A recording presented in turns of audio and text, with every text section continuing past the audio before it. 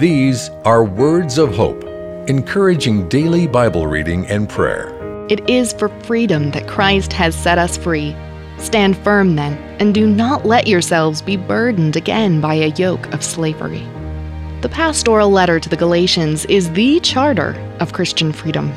Paul taught the Galatian churches that salvation is by faith, not law. Our freedom means that we are free to love God and to serve Him and one another without being enslaved to the ceremonial and traditional practices that we tend to graft into our faith.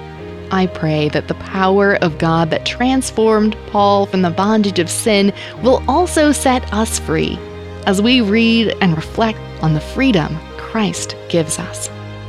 Receive our free Words of Hope daily devotional email at woh.org/radio. That's woh.org/radio.